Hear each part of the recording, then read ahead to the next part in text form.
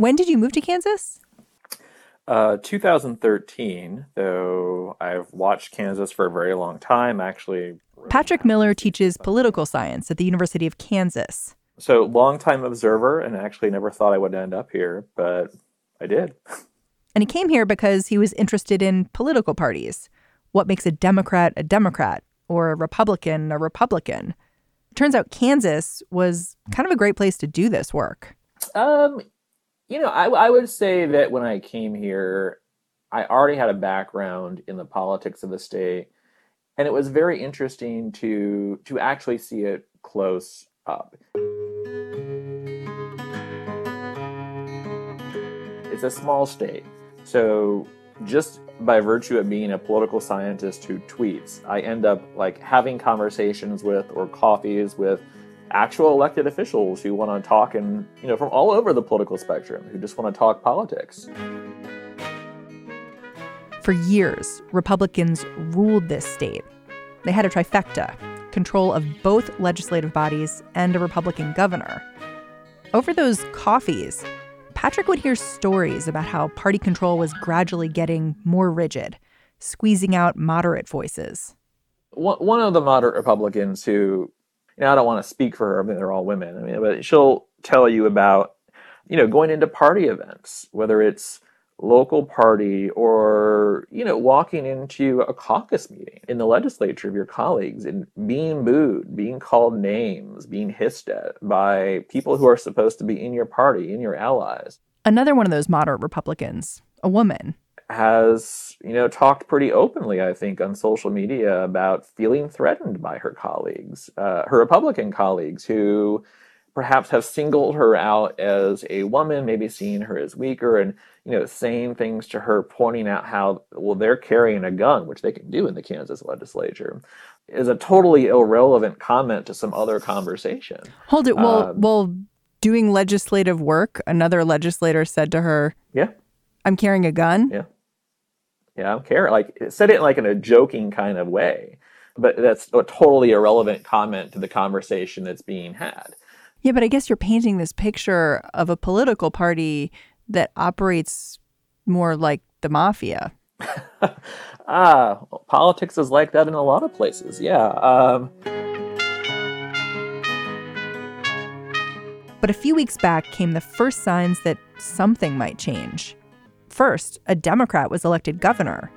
And then 2 more Kansas lawmakers leaving the Republican Party to become Democrats. I am not a Trump Republican, not a Chris Kobach Republican. When Kansas Republican leaders announced they want to scrap the new school funding plan, Clayton decided to leave the GOP. As such, I knew that I really couldn't be in line with my party anymore, especially on that issue. So I'm done. Over the course of a single week, 4 state legislators, all moderates, left the Republican Party, one by one. Patrick says these decisions kind of make sense. Who would stay in a party that openly rejects you, even threatens you?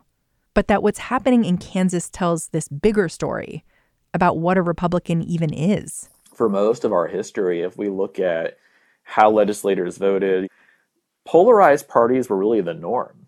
And it was this New Deal to late 20th century era where you had 2 relatively centrist parties that is rather more of the exception in American history. So in a sense, maybe we're going back to really where we were for the early part of our republic with 2 parties that had really stark policy visions that they offered us. I'm Mary Harris, and today we're going to go 1,000 miles due west of Washington and ask, what next in Kansas? These Republican Party defections, they all started with one woman who's been in state politics for nearly a decade. And we'll talk to her and try to figure out why'd she make this choice. And in a state Trump won by 20 points, what does her choice say about the future of the Republican Party? Stay with us.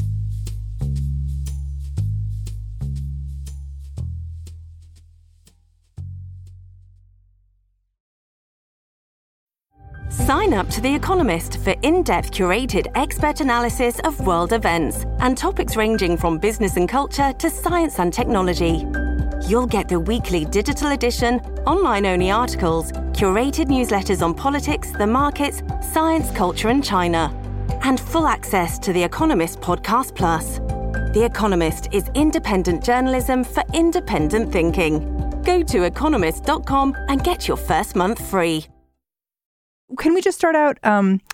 Give me your name and your title so we get that right.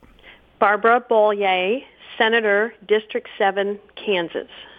Let me just say, I didn't mean to make my very first question to Barbara Bollier a gotcha. And what party are you? I am a Democratic Party now. I love that. Not I'm a Democrat. I'm a Democratic Party now. It's like she's still getting used to saying her age after a birthday. Does it feel weird to say that? It is different. It doesn't just roll off the tongue because I've said I was a moderate Republican my entire life. But it feels good. It feels good? Yes. She's saying it feels good because being a Republican has felt really, really bad for some time now. The whole party mafia thing we were talking about earlier, Barbara Bollier was on the crap end of that situation for years.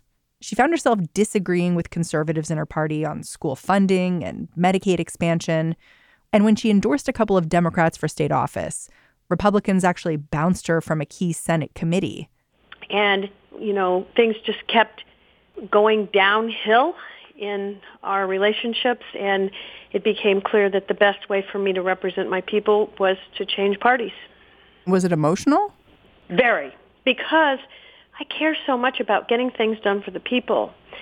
I'm disappointed. That is a very mild statement of saying I'm disappointed in the Republican leadership, not only in my state, but in this country, for what I see as a moving from what I thought the party represented and stood for into a place that is very much further to the right and not necessarily listening to the people. And a perfect example of that is the last few years where Kansas, the legislature passed Medicaid expansion and our Republican governor vetoed that very bill. And yet the people now you see the results of our gubernatorial election electing a Democrat who one of her primary campaign statements is, I will be supporting Medicaid expansion. And that's what the people want and need in our state. After you made your announcement, other legislators started coming out of the woodwork and switching parties, too. Did you expect that? I did not expect that. I know those people were struggling as I was. We've had discussions over years of time about how we just feel the party left us. And I would suspect it took at least one to make the first move. That would have happened to be me. But I know that each one of those women feel very strongly that they need to be in public service to serve the people. And when the party's not representing the values of their constituency and is blocking or getting in the way of them serving well, they realized it was time to change as well. This is going to sound a little bit harsh, but when I looked at your record, I was just like, were you ever a Republican in the first place? People have asked that question, and my answer is yes. I grew up in the value system that government is best closest to the people, local control, and certainly that we don't want too much government. But that being said, the Republican Party that I've been a part of in Kansas, not voting with, but a part of, has stripped local control on multiple issues in the state and was doing things like borrowing money. The whole fiscal conservancy notion of a Republican platform was gone when they were borrowing money to pay the bills. That just doesn't fit with what I thought Republicanism is. So to say that I was not, well, there were other issues that have evolved over time that are more social issues. I thought Republicans were people who supported liberty, freedom, and justice. And when you start excluding certain groups from protections, that doesn't represent that value system either. Yeah, and I mean, in Kansas, Republicans have had a supermajority, right, in the legislature. So was it kind of recently? Yes.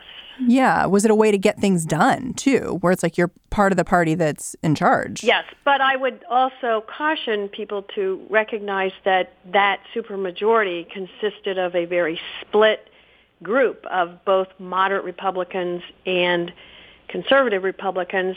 And if you look at bills that have been passed, like Medicaid expansion, you will see the majority vote was a coalition of moderate Republicans and Democrats.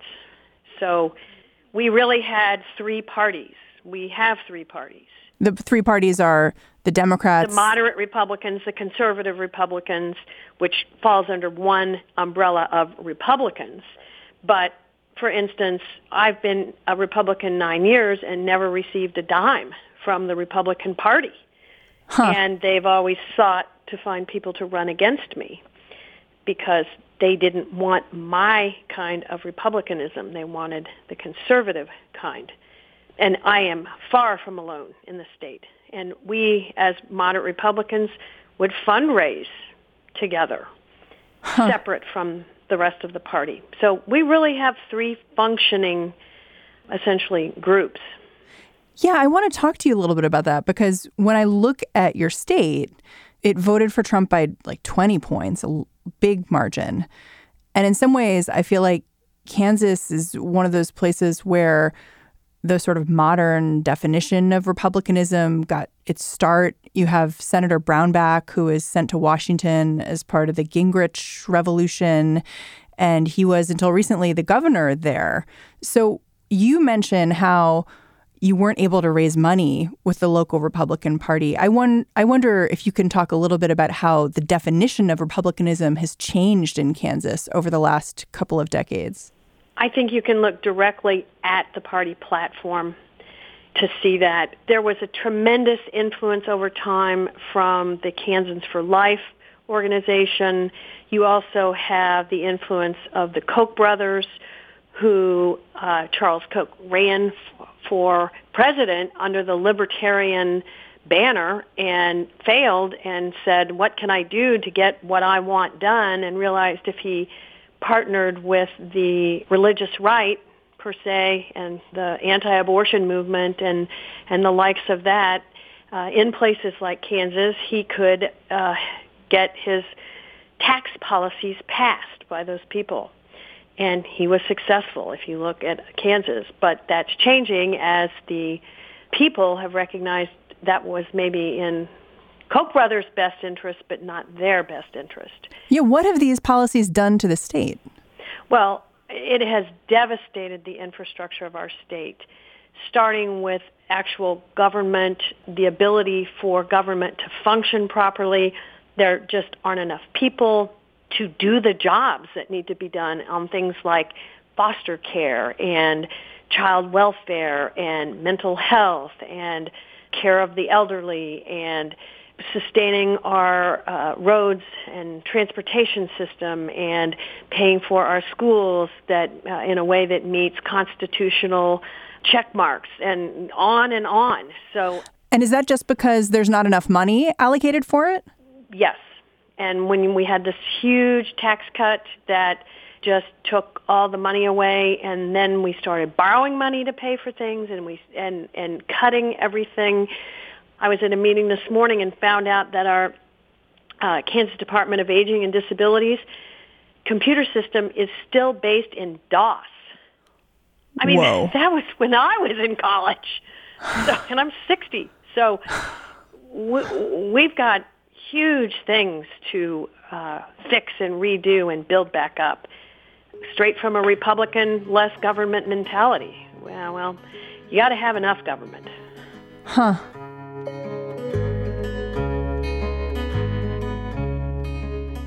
The way the National Republican Party has started drifting rightward, I think of it kind of like global warming. Each political ecosystem is feeling it a little differently. In Kansas, lifelong Republicans are adapting as best they can. But some of them, like Barbara Bollier, are finding themselves without a habitat. Sure, Bollea calls herself a Democrat now. And yeah, the incoming governor's a Democrat too. But Republicans are still the supermajority in the Kansas legislature. I asked Bollea if she thinks she'll be more or less effective in her new party. She's honestly not sure. I don't know the answer to that. I can't project the future. My own ability and commitment to working with all remains. So I'm not going to be any different. The D versus the R, or if you put anything else, that just doesn't affect me and my behavior and my way of trying to get things done. But politics are what they are, and when people only look for a certain party to be in charge, then, you miss out on good ideas and things that can move a state forward. So if nothing else, I just hope it will make people more aware that this is going on in the state and think about their votes come 2020 about what they want moving forward in the state and how they want that to happen.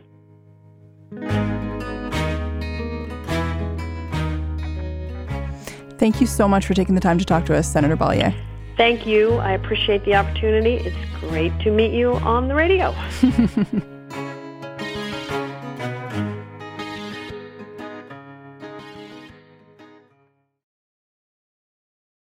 This episode is brought to you by Discover. When it comes to your finances, Discover wants you to know they are the credit card that is always there for you. With 24/7 U.S.-based live customer service, everyone has the option to talk to a real person anytime, day or night. Yep, that means no more waiting for, quote, normal business hours just to get a hold of someone. We are talking real service from real people whenever you need it.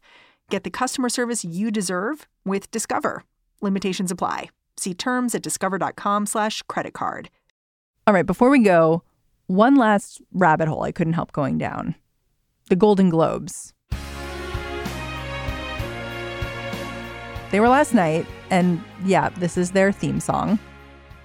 Even if you hate award shows, now that this first ceremony is over and done with, you're probably thinking the way I was, like, okay, now I have a better idea of who's going to win an Oscar, right?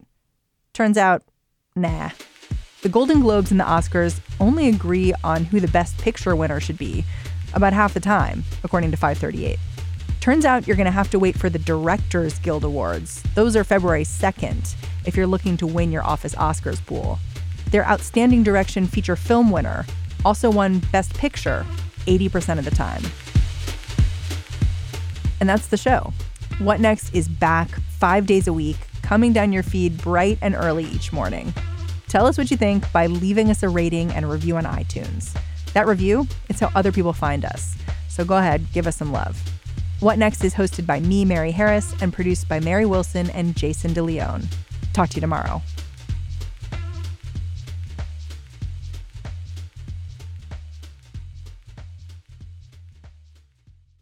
This is the story of the one. As head of maintenance at a concert hall, he knows the show must always go on. That's why he works behind the scenes, ensuring every light is working, the HVAC is humming, and his facility shines. With Grainger's supplies and solutions for every challenge he faces, plus 24/7 customer support, his venue never misses a beat. Call quickgrainger.com or just stop by. Grainger, for the ones who get it done.